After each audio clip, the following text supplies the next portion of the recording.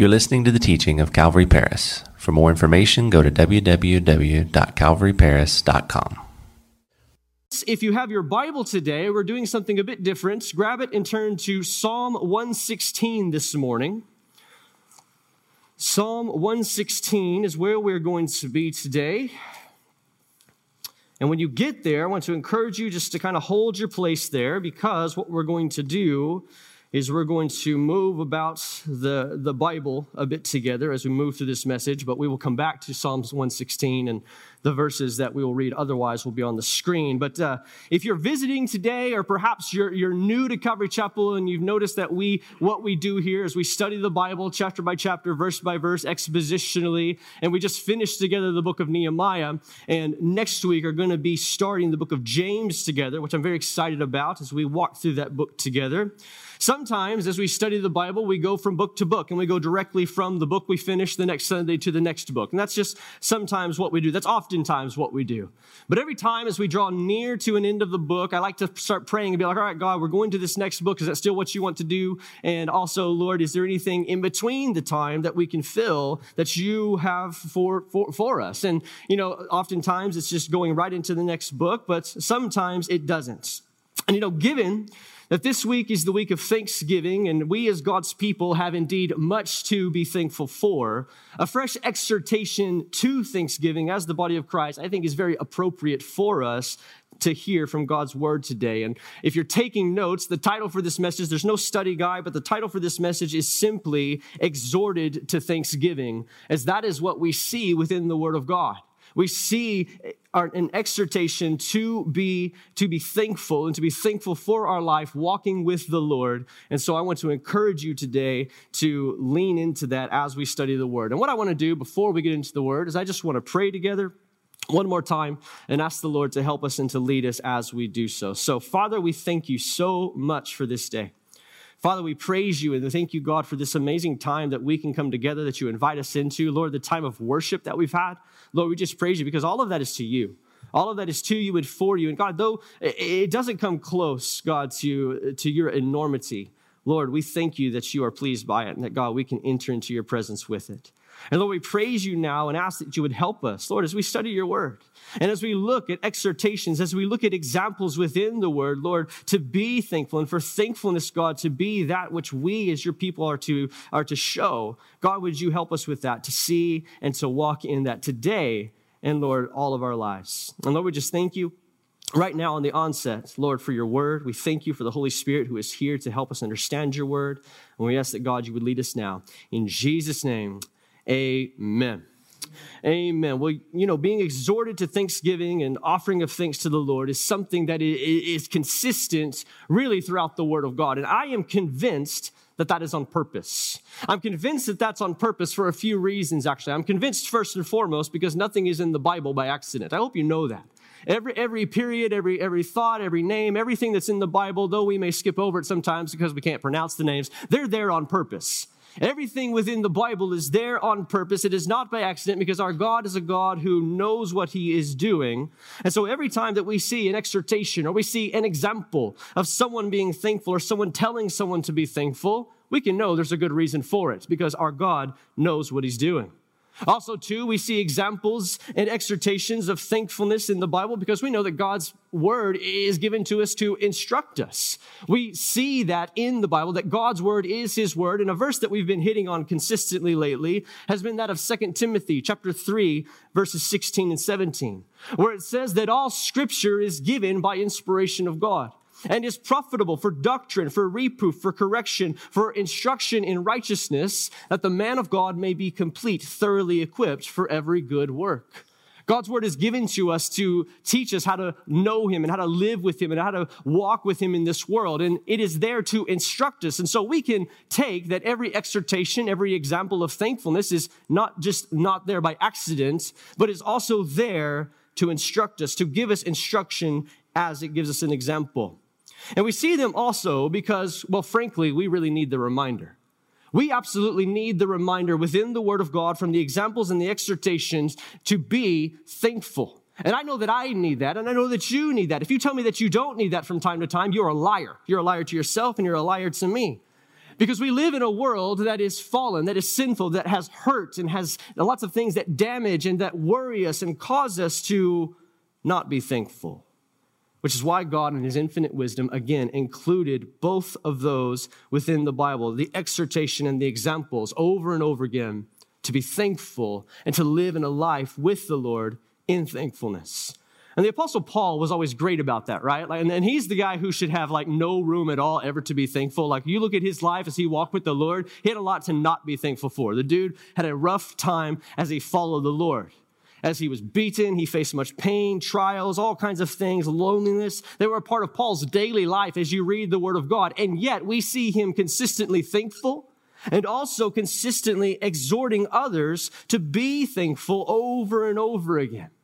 And like I said, we're going to camp out in Psalm 116 here in just a bit, but on the screen for us, we're going to put up 1 Thessalonians chapter 5, verses 16 through 18 to kind of kick us off, to see an exhortation from Paul to one church about being thankful, where he says, rejoice always, pray without ceasing.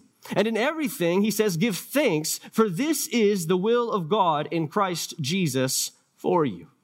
Paul here, in writing to the church in Thessalonica, he's writing to them to encourage them, to instruct them, and to give them peace about how they are walking and following the Lord. And we have both 1st and 2nd Thessalonians within the Bible that we have in our possession. And we know that as Paul was writing to them, this young church was predominantly worried about their friends and their family who had died before the coming of the Lord that they were anxiously waiting for. And so Paul was giving them some instruction and some encouragement to not worry. And he was also giving them some exhortations on how to live now positionally with Christ. And we see that as they are called to live positionally with the Lord, that he gives them some fresh exhortations as he ends this first letter to them. The first thing that he says is to rejoice always. And he is literally writing to them saying to rejoice always because they have the ability to rejoice. They have the ability positionally to rejoice because of who they are in the Lord. That's what he means when he says, for this is the will of God in Christ Jesus for you. He is saying there that since you are God's people, that positionally, no matter the circumstances around you, that you can rejoice. You have the ability to do so because you belong to the Lord. And the Lord, he's got you. And he goes on to say that you can also pray without ceasing. Positionally, the believer has the ability to pray, the ability to speak to the Lord. The author of Hebrews says in Hebrews 4:16 that we can run boldly into the throne room of grace and there meet the Lord and speak to him. And he hears us. And so Paul exhorts, and so we should do. And key for today, he then says, and in everything, give thanks. Paul is giving this exhortation to God's people there in his day that still holds true in our day. To there be thankful and to rejoice always because of the position that we hold in Jesus, or rather because of the position that we are held in by Jesus. You see, we can rejoice because we're his. We can pray and know that we are heard because we are his, and we can and should give thanks consistently, knowing that positionally we belong to him. That's an amazing thing that Paul writes there, that we see him exhorting the church in Thessalonica. That is true for us as well. If you are in the Lord today, if you have a relationship with Jesus, if you belong to him, then you positionally have a reason to rejoice, to pray without ceasing, and to live thankfully in your life. Another one from the Apostle Paul, this time in Philippians. In Philippians chapter 4, verses 4 through 8, he says, rejoice in the Lord always. Again, I say rejoice. Paul was not just one who exhorted to thankfulness, but also to rejoicing. You notice that? I love that about Paul. It wasn't just, hey, be thankful, hey, persevere. It was, hey, rejoice in the middle of it. And again, that is amazing. He says, let your gentleness be known to all men. The Lord is at hand. And he says there, be anxious for nothing, but in everything, by prayer and supplication with thanksgiving, let your requests be made known to God. And the peace of God, which surpasses all understanding, will guard your hearts and minds through Christ Jesus. Again, positionally, through Christ Jesus is where the thanksgiving is able to be given, where the peace that surpasses understanding comes from as you pray and as you draw near to him. And he says, finally, my brethren, whatever things are true, whatever things are noble, whatever things are just, whatever things are pure, whatever things are lovely, and whatever things are of good report, if there is any virtue, if there is anything praiseworthy, he says there, meditates on these things. He wrote not just to the church in Thessalonica to be thankful, to rejoice, but also to the people there in another region. The people there of Philippi, about what it means. The whole book of Philippians is about joy in the Lord, of living with the joy of Jesus and joy of belonging to Jesus running out of your life. Despite the trials of the world, despite the sinfulness that causes everything to be broken, Paul is giving the people in Philippi reasons to have joy and to live joyously as the Lord's. And along with that comes this exhortation here to rejoice in the Lord. Again, he speaks consistently of rejoicing in God over and over and over again by focusing on the things that are by not focusing on the things that are tearing us down, bumming us out, stressing us out, and taking away our position of rejoicing and thankfulness. But he says instead of focusing on the Lord's, of focusing on him and who he is. Because Paul knew that the people in Philippi, in the same way that we can, that if they focus on the things that caused anxiousness, if they focus on the things that were of this world, or they sought to seek in their own strength to build themselves up and pull themselves out of anxiety and positions of being unthankful, that would not get them anywhere. But yet with the Lord and belonging to the Lord and leaning into that place with the Lord, he knew that he could exhort them to be thankful. And Paul here exhorts these two churches in his day to be thankful to the Lord, to be thankful in the position that they are in. And he tells them again that it's not because of who they are, but because of who God is and how they belong to him. Paul doesn't, and so too does the word of God not do this either. Again, exhort the church to be thankful based on worldly resources or human emotion, but to be thankful, to rejoice, to be prayerful, to live in the position that we have with the Lord, living with him. Our joy, our thankfulness, our rejoicing, our praying, our walking with God should not be there predicated upon our outward circumstances. It should be predicated upon who we have and who we belong to, who has us and who is leading us. See, Paul exhorts, we have examples of the exhortation for us to apply, to be thankful because of who God is and who we are in him, which is an amazing thing to think about. That we belong to the Lord, and as such, that position gives us the ability always to rejoice, always to pray, always to be thankful, not just on the week of Thanksgiving, but every day. And as Paul gives the exhortations, we also look, going back now to Psalm 116, to see an example of another man who, if Paul was perhaps speaking to him, or if we were put into this man's shoes, gives us a great example of thankfulness and living in a position of thankfulness to the Lord. You know, Paul's life, again, is an example of a man positionally walking with the Lord who faced much, but yet walked faithfully, rejoicing and praying and seeking God and thanking him always. And so exhorting others to do so as well.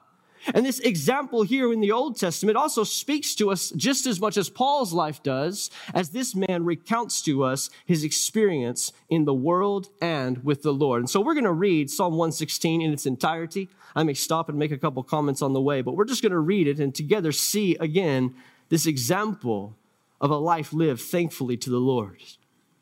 Where the author says, I love the Lord because he has heard my voice and my supplications. Because he has inclined his ear to me, therefore I will call upon him as long as I live. The pains of death, they surrounded me. The pangs of Sheol, they laid hold of me, and I found trouble and sorrow. But then I called upon the name of the Lord. O Lord, I implore you, deliver my soul. And gracious is the Lord and righteous. Yes, our God is merciful. The Lord preserves the simple. Praise the Lord for that. I was brought low and he saved me.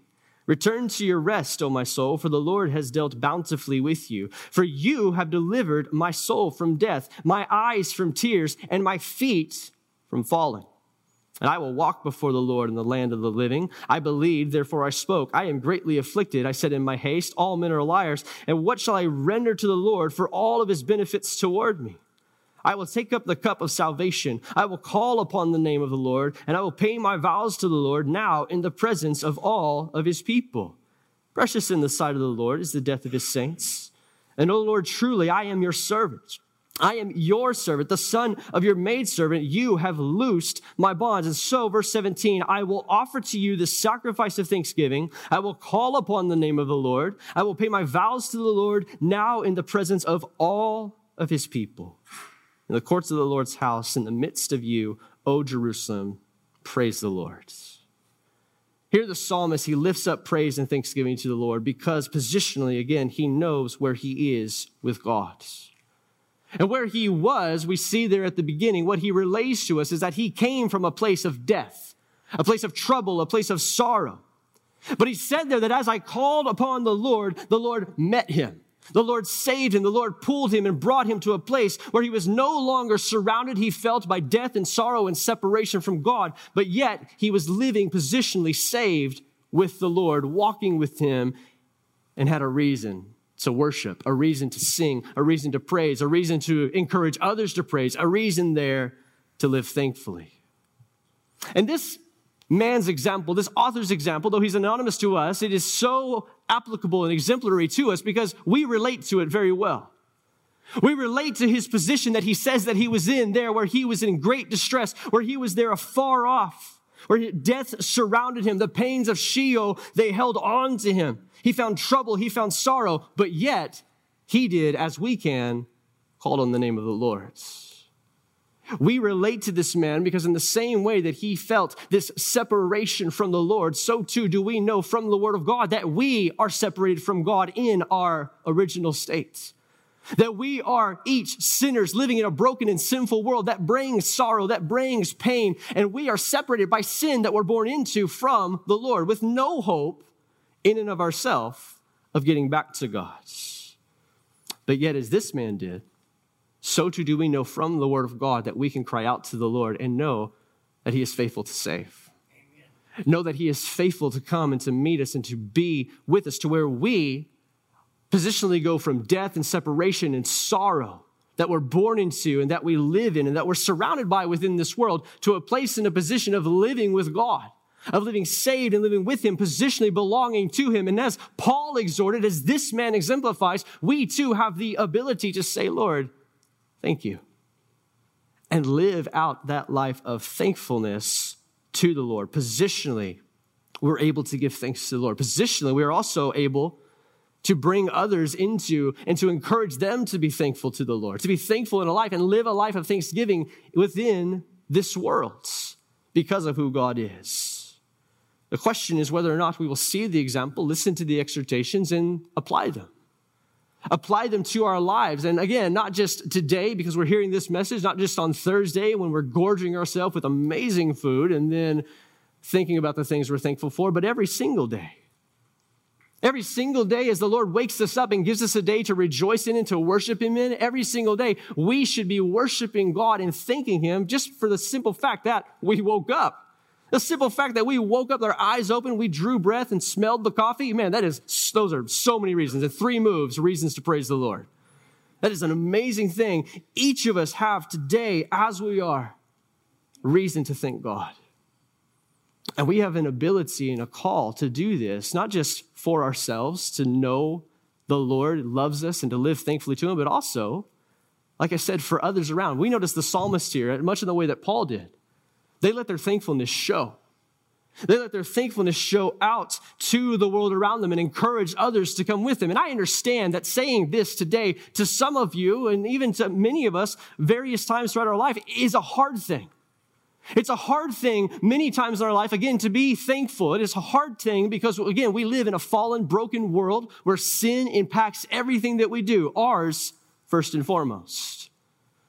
But yet we know that Jesus Christ took care of that sin on the cross of Calvary and gives us new life to be able to live and to walk and to deal with those issues, to walk with him boldly in this world and thankfully with him as we go.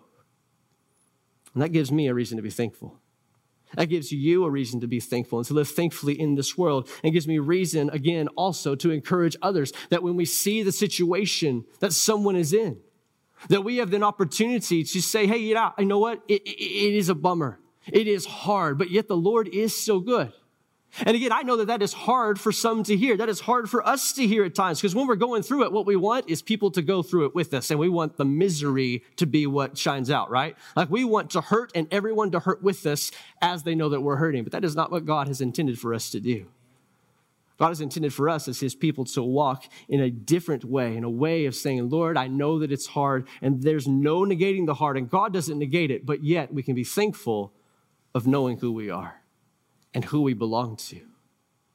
And we see the exhortation, we see the example, and it is up to us to decide whether or not we will answer them appropriately. Whether or not we will answer the Lord and say, yes, Lord, because of who I am in you, I can be thankful. Because of who I am in you, I can walk in this world not worried so much, not anxious so much about the things that are going on in my life, not negating how hard they are, but yet not worrying about them because I know of how good you are and how big you are and how you are always, always with me. I'm thankful for that, church, and so thankful for the reality that the Word of God gives us the example. And I'm also thankful for the Word of God that tells us the ultimate reason, as we've already hit on it before, but yet we're going to hit on it again and remember it here in just a moment physically. How what gives us the biggest reason to be thankful today and every single day that we live in this world, and then every single day in eternity, whatever that looks like, whatever that time frame looks like. Eternity is a long time that my brain can't wrap around. But what gives us the biggest reason to be thankful is the fact, again, that Jesus Christ, he loved us enough to come and to die so that we could be no longer separated from God, but reconciled to him. That we would be no longer separated and enemies with God, as Paul calls us, but we would be reconciled children of God. And that is all because of God's great love that, again, was demonstrated by Jesus Christ coming and living a perfect life and then dying a criminal's death that we should have died on the cross of Calvary, shedding his blood, having his body broken so that we could have new life with him and eternal life with him, not separated from him for eternity. That life is possible. That position is attainable in a relationship with Jesus. What we are, again, going to remember here in just a moment by taking communion as the church. The greatest reason to be thankful and what should drive our thankfulness in the same way that we see it drive this man's thankfulness in Psalms and it drive Paul's thankfulness and so many others within the Word of God is the fact that they knew who their God was. They knew who their God was and they knew position that they belonged to him and that as they cried out to him, he was there to save. He was there to save them, to answer them, and to lead them in a life. And I understand, again, today that if you are a believer in Jesus Christ, that the world doesn't get any easier. In fact, studies all this year would seek to say that life with Jesus is, in fact, harder. You look in the world around us today, and indeed, living biblically, living for the Lord, that's a hard thing to do. It's the unpopular thing to do. And oftentimes, there's much that accompanies that makes us anxious, causes us to worry and to fear, and to not be very thankful. But yet, when we remember the simple sacrifice out of love of Jesus Christ, and all that other stuff just kind of goes away. Yes, it's still hard, but yet we remember that we are belonging to a God who is on the throne, and who is with us, and who wants to lead us in this world. And so, friends, today it's short, but it's so needed for us, not just today. Again, today it works out well because of the timing, but yet it is so good, and we need this not just for today, but every day. A reminder and an exhortation, seeing the examples within the Word of God, to live a life that is thankful, that is giving thanksgiving to the Lord always, and encouraging others as well to do so. And I pray that we as a church body, gathered and scattered, that we would do that. And that we would be diligent to do that and trust that the Lord is with us as we do that every step of the way. And so like I said, I pray that this word sticks with us. And I pray that as we now as a church remember a reason, the greatest reason to be thankful, that we would let it sink in and live lives that show it out. Let's pray together.